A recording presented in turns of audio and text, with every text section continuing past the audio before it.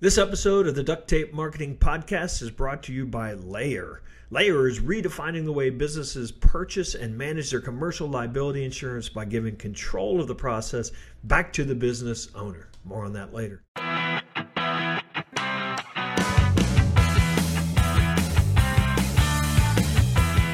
Hello and welcome to another episode of the Duct Tape Marketing Podcast. This is John Jantsch, and my guest today is Jeff Coyle. He's a co-founder and chief product officer at MarketMuse, which is a tool that uses AI to accelerate content planning, creation, and optimization. So, Jeff, thanks for joining me.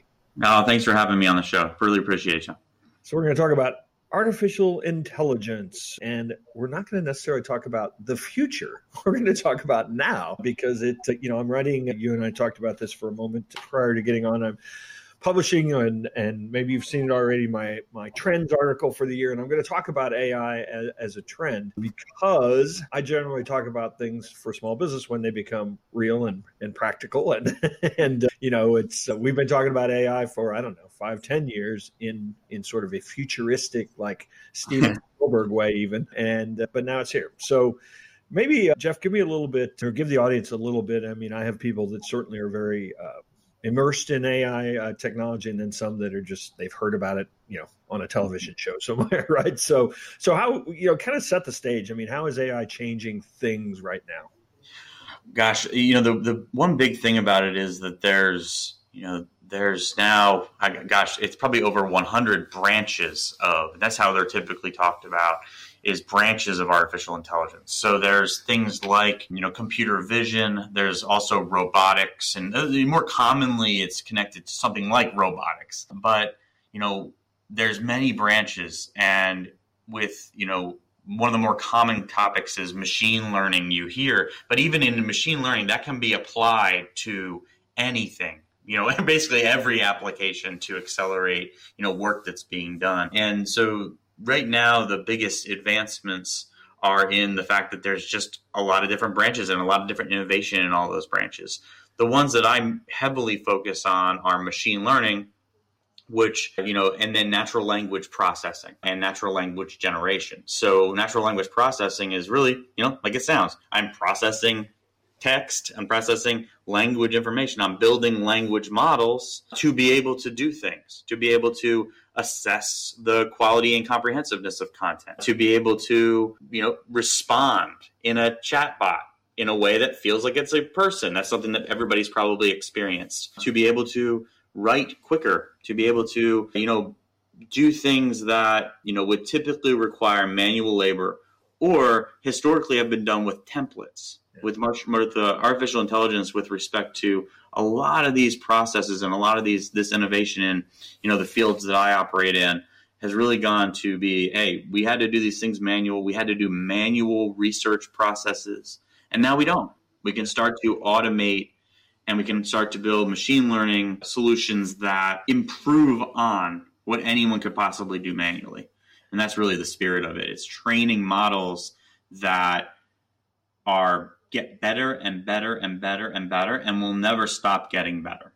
And that's the key of why it's really relevant for any scale of business. There's really nothing that can't be improved. A little bit about chatbots, though, because I think for a lot of people, that was their first experience where they knew they were experiencing AI, because we've been experiencing it for a long time, but they knew they were experiencing it there. And for a lot of people, it was kind of clunky and not very intelligent, if you will. But, so how do we move past maybe some people's feeling that that's what AI is? It's like a thing. The way I like to think about it is the original implementations of those things were a bunch of if-then statements. It was kind of like a choose your own adventure book or a decision support system. When you're working with, databases and, you're responding with what you think is going to be a reasonable response, but you get it. You're like, no, that's not my specific answer. It's when you're on the phone, you start yelling representative, representative, representative, because you don't want to go through the automated thing.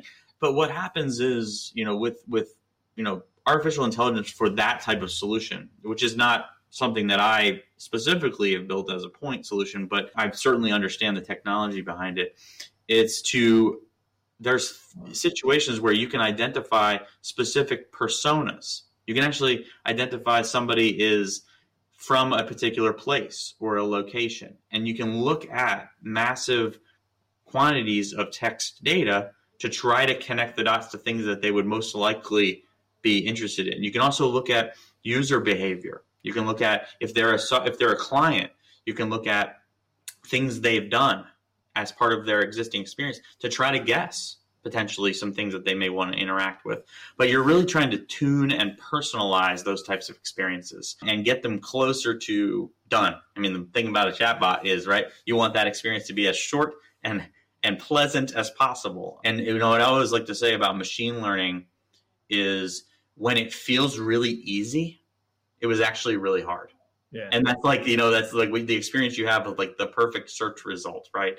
Or an experience where you typed in something that may have been unique. Nobody's ever typed it in before, and they actually had the right response. You're like, oh, cool, I'm done. What got that there was extremely long, complicated training a model. When I say training a model, it's basically like to say, and I'm very general, you show somebody, humans train models. You can actually train models with computers as well, but most of the time the original models are trained with humans.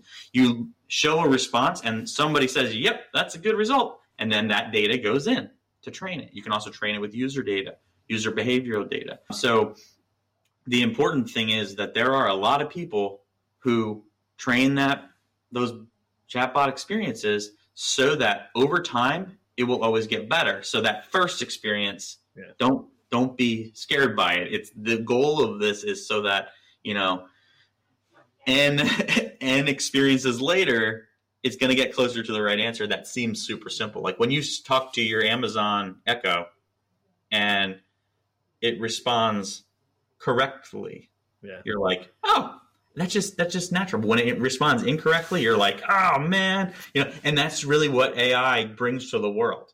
It's you judge the output.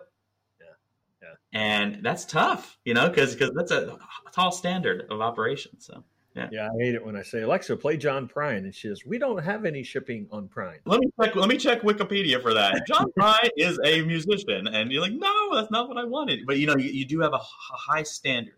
Yeah. Your standard is the thing you would do with multiple clicks. Patterns that you've learned over time, what you want, it's in your brain. And, but you as a human, you naturally judge output and you say, this is correct or this is not. Well, and I think we're also, I think our expectations are continually raised. And so if you don't keep up, then you really look clunky. So I wrote my last book, my 7th book, and it is the first book that I've written completely in Google Docs. And I noticed when I was writing this much text that Google all of a sudden started saying, is this how you want to finish this sentence? And it's actually fairly new. And I found myself at first annoyed. It's like, on the screen, I'm writing. And then I found myself going, well, yeah, that's a better way to say that maybe. And I started accepting and altering and doing some things with it. And, at first I thought, well, is this just a new feature in Google Docs? And ultimately it appears that they've really latched onto, and I'm going to get really geeky here and let you ungeek it, this GPT-3 language. And I think a lot of people like me, are experiencing it, using it in Gmail, using it in Google Docs, and didn't realize what they were using at the time. And I think that was a great demonstration of, the power of sort of everyday, filtering into our world. Yes, I said chatbots was a great thing, but what you described, which is Smart Compose, or their natural language, their first attempts or their attempts at natural language generation, you see that in Gmail, in Google Docs. Those are their own language models. So not only is it training on everything everyone writes, but they are starting to tune that specifically for you. So that's a really great application of that. Not necessarily using GPT-3 as a language model, but GPT-3 is just that. It's a very, very robust, generic language model. It's the best multi-use or general model. And all that is to say, from a generation perspective, it's predicting the best likely next word or phrase as and then it just does that, and it keeps picking some great responses, and that's the field that MarketMuse, the company that I've co-founded, operates in. It's processing text to say, what is it about? It's also, evaluating that text. But you might have experienced it in Grammarly or Hemingway. You might have experienced similar technology in, like you said, Smart Compose. And what GPT-3 is trying to do is act as a library that people can access to generate content that uses some tips and some training, and you can do other things on it. And that is the fastest growing field in AI right now. And our platform takes that a step further and tunes it for content marketers. Right. So people putting content on websites effectively, or frankly, anywhere. And the nuance, the difference between GPT-3, for example, or Smart Compose and the technology behind that, and what we do is we're actually able to feed our technology everything that John's ever written. We could feed him your book. Just imagine it ingesting your book, and imagine it ingesting everything that you've written, and then learning about topics. Learn about, this particular concept, and here's the outline. And then it starts to write like you. And then when you get that, accelerates your ability, just like Smart Compose does, just like Grammarly does. And if people don't think Grammarly speeds up their ability to write, I mean, it does. It's that task of editing is people will stare at a draft for hours, and they don't even account for that time. So what we're doing is trying to encourage people to be able to get more content out the door versus replacing them. And it's really inspiring them to want to build high quality content every time. And that's really the nuance, So. And now a word from our sponsor. Layer is making high quality commercial insurance easily accessible and affordable for more than 25 million small businesses throughout America. It's a startup that is building better insurance for emerging U.S. businesses by using artificial intelligence and machine learning to recommend and match companies with the insurance policies and coverage they need and accurately predict carrier pricing. Hassle-free business insurance, 100% online. You can pay monthly with a credit card. Check it out at withlayer.com. That's with LAYR.com. Yeah, and that's actually one of the things I wanted to touch on, because I think some people look at this as, oh, this is going to replace writers. And in a lot of ways, what it does is freeze writers to produce better quality faster, perhaps. And let's just face it, get rid of the silly mistakes. That's a nice bonus as well. But what does this mean? I do think it takes a point of view shift from a writer's standpoint, because I mean, at some point they're going to be able to tumble a bunch of keywords onto a page, and it's going to go poof. Here's an article. So what does that mean then? That the writer's role is. Yeah, I think the first thing it does is, and I'm proud of this, if we're able to accomplish this, if the people who are focused on technology, is raising the bar on low quality content. So basically, the market for going out and buying low quality, crummy content, I would love for that market to disappear yesterday, because I want the quality of content to be higher every day. That's like something that I want to influence content. I want more of it to really tell the story that the person is an expert, or represent the business and the business's expertise. If you're a small business, mid-market, or very large, you should be communicating your expertise and your knowledge. And I would love it if there was no market for that low quality stuff. Well, let me push back on that for just a moment, because what about a world where that person that's writing the $15 articles right now uses AI to write that a much better article, but not necessarily invest any more time? So all of a sudden, $15 article just got a lot better, and there's still a market. Yeah, and I think it raises the bar.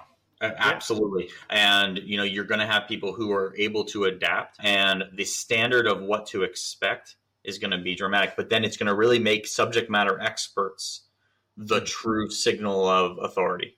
And that's what we want, I feel. And I want to be able to take somebody who is a subject matter expert, but maybe not a great writer. Ask a subject matter expert. Ask an editorial person that how much they love doing keyword research. Do you love keyword research? Do you love it when someone gives you a spreadsheet of words to include in your art, right?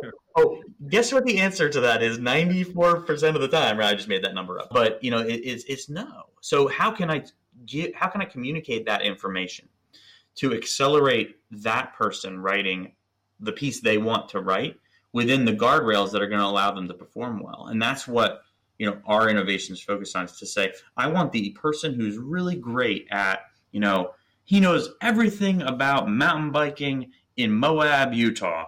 Yeah. And who am I to tell him how to turn on that particular, trail? That's something only he knows. But if he's writing an article about that particular trail, I want to make sure that it's going to be successful. And what we both want is for people to read it. And if we can get aligned on that, we can help each other. Versus, but it's going to be more likely the line to take on the slick, frankly.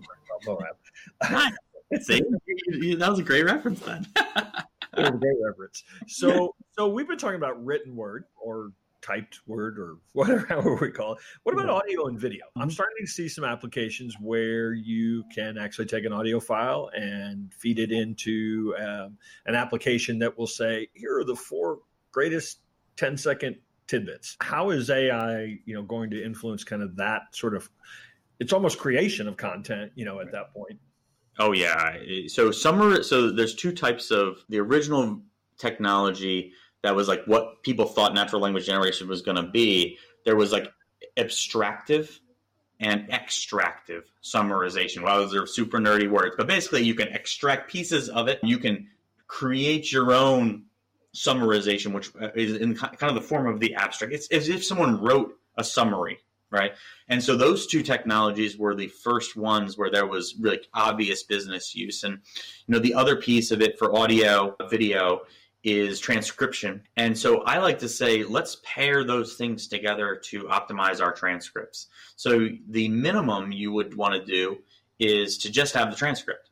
Well, now there's technology that can tell you what, like you mentioned, it can turn that into summarization, extractive summarizations, or abstractive summarization. So you can actually build your show notes, right? And then supplement them. We've done this with so many businesses with their podcasts. But the coolest part, which is really the innovative part, which I'm sure you'll appreciate, is we can actually look at our conversation and weigh it against particular topics. And it can tell us things we didn't mention. We forgot to talk about X. We didn't cover this Y. So maybe you as the host go in, maybe you did another podcast about it. You can connect those and say, hey, Jeff and I talked about NLG. And then when you analyze the text, we forgot to talk about GPT-2. We forgot to talk about what a language model is. We forgot to talk about Grover. These are all like buzzwords, but you can actually type and start to write and annotate your show notes, making them much more of a pleasant reader experience. So imagine if you could constantly be putting, you take a transcription and make it better, make it more user-friendly, and then, supplement that with, potentially, I've got a great technology that I'm using on our webinars that takes the most exciting excerpts from the transcript and it puts it into a sound file that I can share. Right. That actually is, my guest talking about something that was deemed to be the most exciting part of the discussion.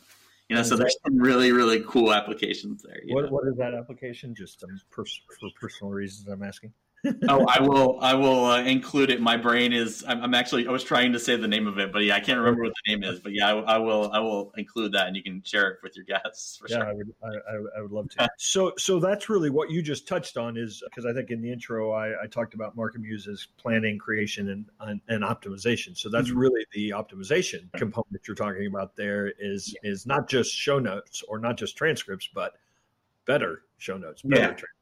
Amplifying them. Yeah, it's really making them, and that's like a kind of a direct use case of that. But, there's piles of other possibilities there of things that can be, directly relevant to optimizing, but there's also technologies, for example, we can create the outline for our talk. And so before we even start talking, start to build the script, start to build questions that need to be answered to tell this story. So we can actually start to build outlines for conversations more effectively today. And that's something that we produce for people. Yeah. That's awesome. All right, Jeff, tell people where they can find out more about Market Muse and the work that you're doing. So Market Muse, you can find more about me at jeff@marketmuse.com if you want to shoot me a note. On Market Muse, we have a great content strategy blog. Tells the story of like every workflow you'd ever want to do to evaluate the quality of your existing content, tell you where your strengths and weaknesses are, and also get into the weeds on, common use cases and best practices. We've got a free content strategy crash course, which I love. If you go in there, no registration required. We have a free trial. We also have an entry points for our self-service offering, our no-touch offering, that are very low. So any small business can justify that expense in, one content item, 2 content items influence per month, all the way up to, we work with many of the largest publishers and brands that love, and probably are getting things delivered to your house right now for the season. But yeah, Jeffrey_Coyle on Twitter, and I'm very active on LinkedIn as well. Awesome. Jeff, thanks for stopping by the Duct Tape Marketing Podcast, and hopefully we'll run into you someday when we're all back out there on the road. Awesome. Thanks again, John.